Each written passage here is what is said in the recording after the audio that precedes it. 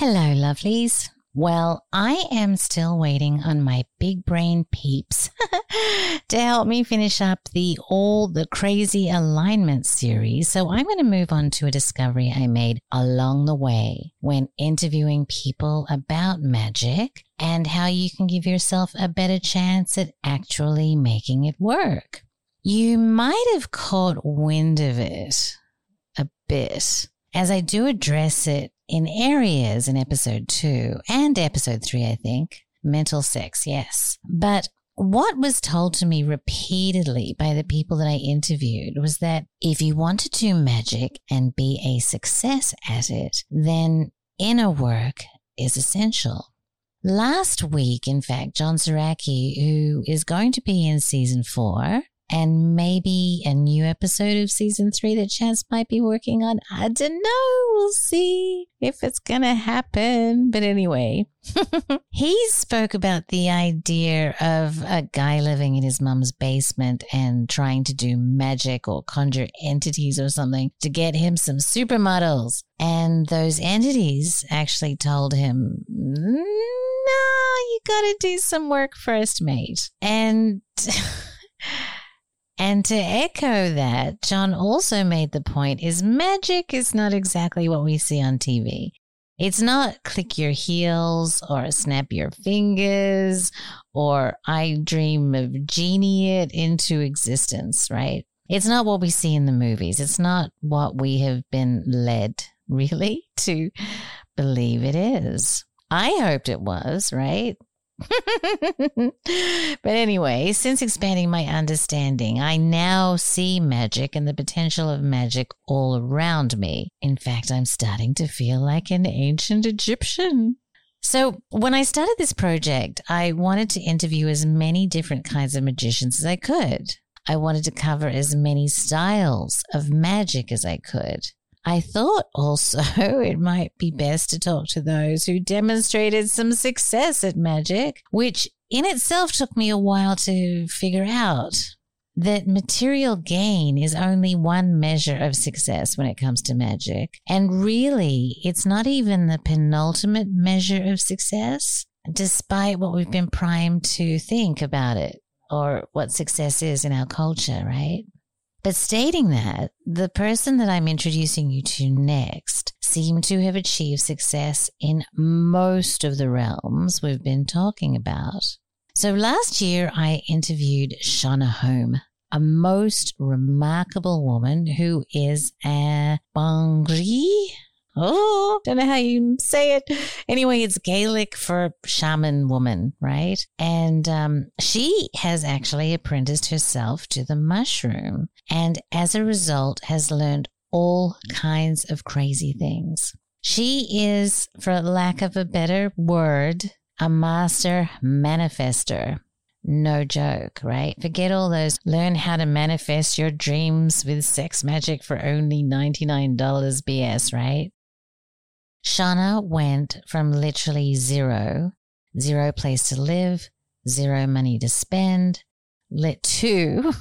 to living on an island in a gorgeous cottage full of free antique furniture with an actual labyrinth. I kid you not, right? I'm super jealous.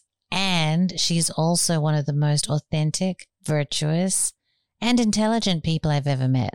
I adore her. So one of the most remarkable things about Shonagh is that she channels these beings. These beings speak through Shonagh in poetry, lyrically, and with a cheeky sense of humor.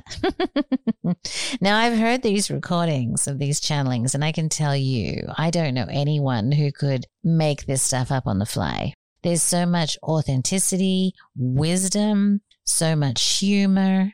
So my vote goes 100% that this is legit. And as I said, her manifestations speak for themselves. So I am all in with Shonagh. Now, I bring her up because in chatting with Shonagh about to be how successful with magic, and to be honest, simply be functional in this world of ours, we agreed that one must take a proactive approach to, let's say, getting the bats out of the belfry. We need to work on ourselves to remove beliefs, limitations, and restrictions that do not serve us.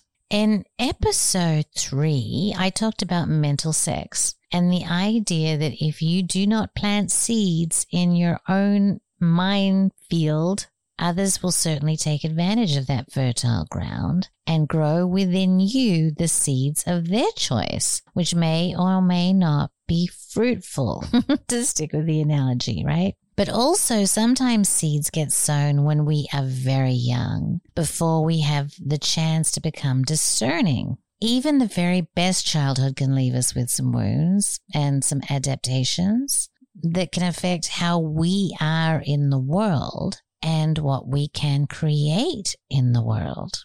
In talking with Shonagh, she made it very clear to me that one of the most important things you can do to take charge of your creative process, your magic, is to get your mind right.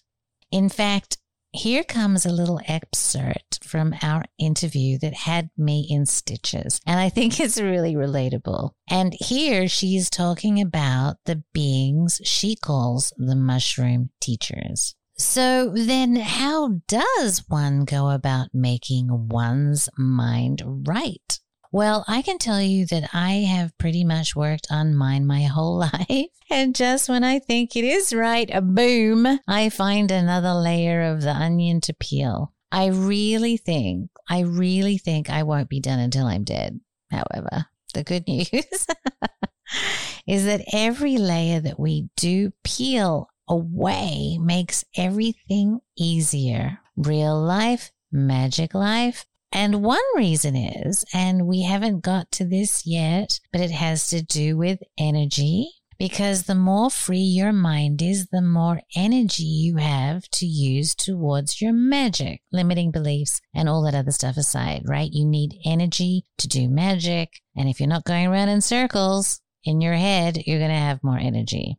So today, I want to talk to you about one tool I was given about 20 years ago. And it's such an easy tool to explain, not necessarily that easy to do, but you will get it, right? And if you choose to try it, you might be as amazed as I was. So back when I first met Chance, about 20 years ago, we were introduced to a gentleman by the name of Dr. John DeMartini. You might know him from The Secret. He was in The Secret. I ended up doing a lot of work with him, spending a lot of time with him, traveling with him, in fact, and doing several of his courses. He is indeed a character, but I also greatly benefited from our association, particularly in terms of getting my mind right.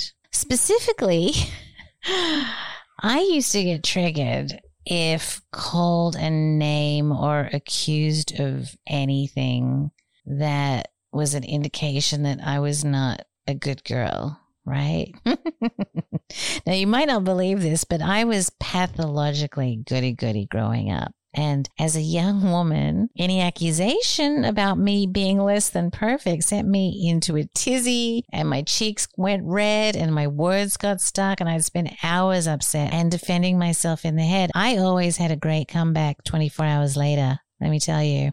But just think about the energy that I lost going round and round in circles. It was enormous. And to be honest, the idea that I was a perfect young woman was in itself ridiculous at the time. Despite my beliefs that I did do some pretty crummy things. And if I did not hold that belief that I was a goody-goody, right, then I might not have had to do the crummy things that I did, as I would have had stronger boundaries, for example, or have been more clear negotiating the situation in the first place. So how did I fix this? How did I get my mind right around the idea of being a perfect young woman?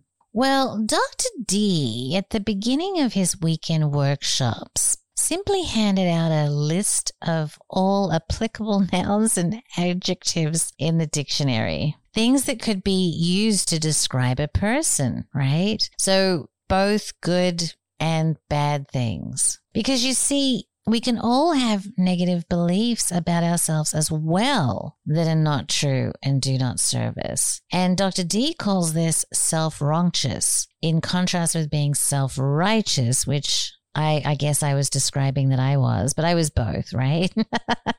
And he instructed us to sit there with these words until we could own every single one of them.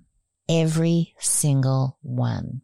Now, of course, I could own being kind, being generous, being sweet, being cute, and all that stuff, right?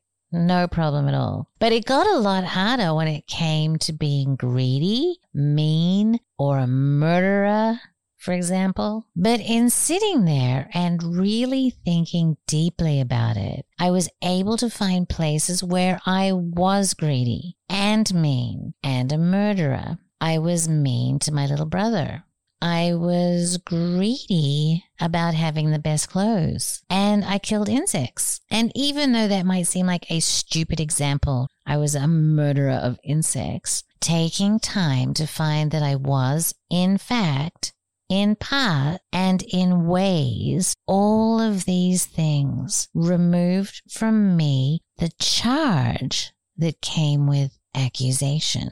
After this exercise, anyone could call me anything. And I was like, okay, I am. I found it. I've owned it. And to be honest, I might just say, okay, and have to think about it later. But because I'd already been through this process, I was pretty confident after doing such a long list that I could find it. I remember one time my ex-husband's girlfriend called me trashy.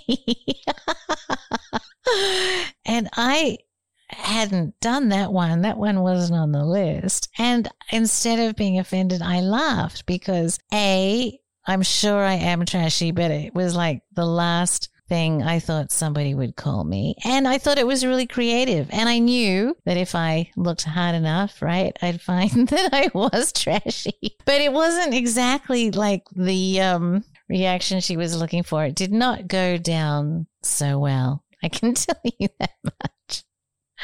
Oh, no. Anyway, there was really only one thing I could not find in this whole list that Dr. D gave us. So I wonder if you can guess what it might be. In fact, just to make it fun, if you guess correctly and you're the first person who guesses correctly, then I'll give you a series of Magical Egypt as a gift. But you have to be the first one and you have to guess right. Okay. Now, of course, about 15 years later, I actually found this one too. And that is a story unto itself, I must say. But the point is that going to the trouble of finding all of these things, the good and the bad, and owning them made me a lot harder to trigger, a lot more calm in the face of arguments, and it leaves me with a lot more energy to use in real life and in magical life. And I honestly think it might be a skill that is more important than ever. So lovelies, I am Venice, and I am wonderful, I am horrible, and I am everything in between. And I hope that you are too. More soon. Hello, lovelies. I am so excited to announce the release of our new film called Heka. Heka looks at the magic of ancient Egypt and how that pertains to the story of ancient Egypt and fills in a whole new perspective that we have been missing collectively for hundreds of years. It features Gordon White, Chance Gardner, Joseph Patrick Farrell, Lon Milo Duquette, Tobias Churton, Graham Hancock, of course, the fabulous John Anthony West, Rupert Sheldrake, Stephen Skinner, Thomas Sheridan, Peter Mark Adams, Thomas Joseph Brown, Aton Veggie, Mog Morton, Bernardo Katztrup, Shonagh Home, Mark Passio, John Saraki, and the goddess Joanna Kujawa. I am so incredibly proud of it, and I invite you to come and have a look. You can find a link on magicalegypt.com.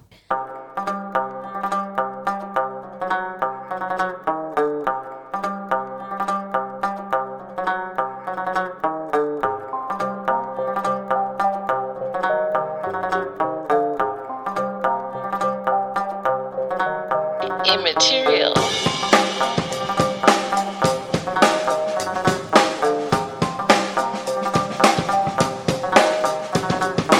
Do you know that a paradigm is simply a set of mutually agreed upon beliefs about the nature of reality?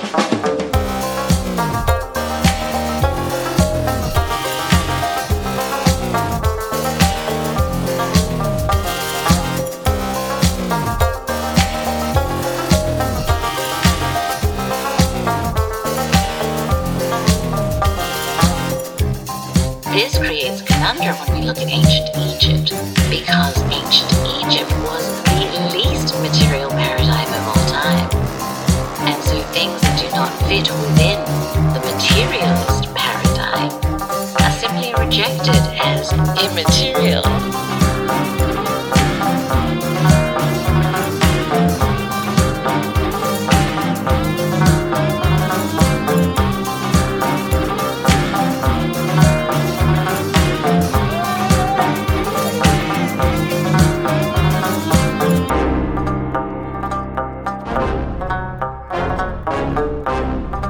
I don't think that's so helpful, do you?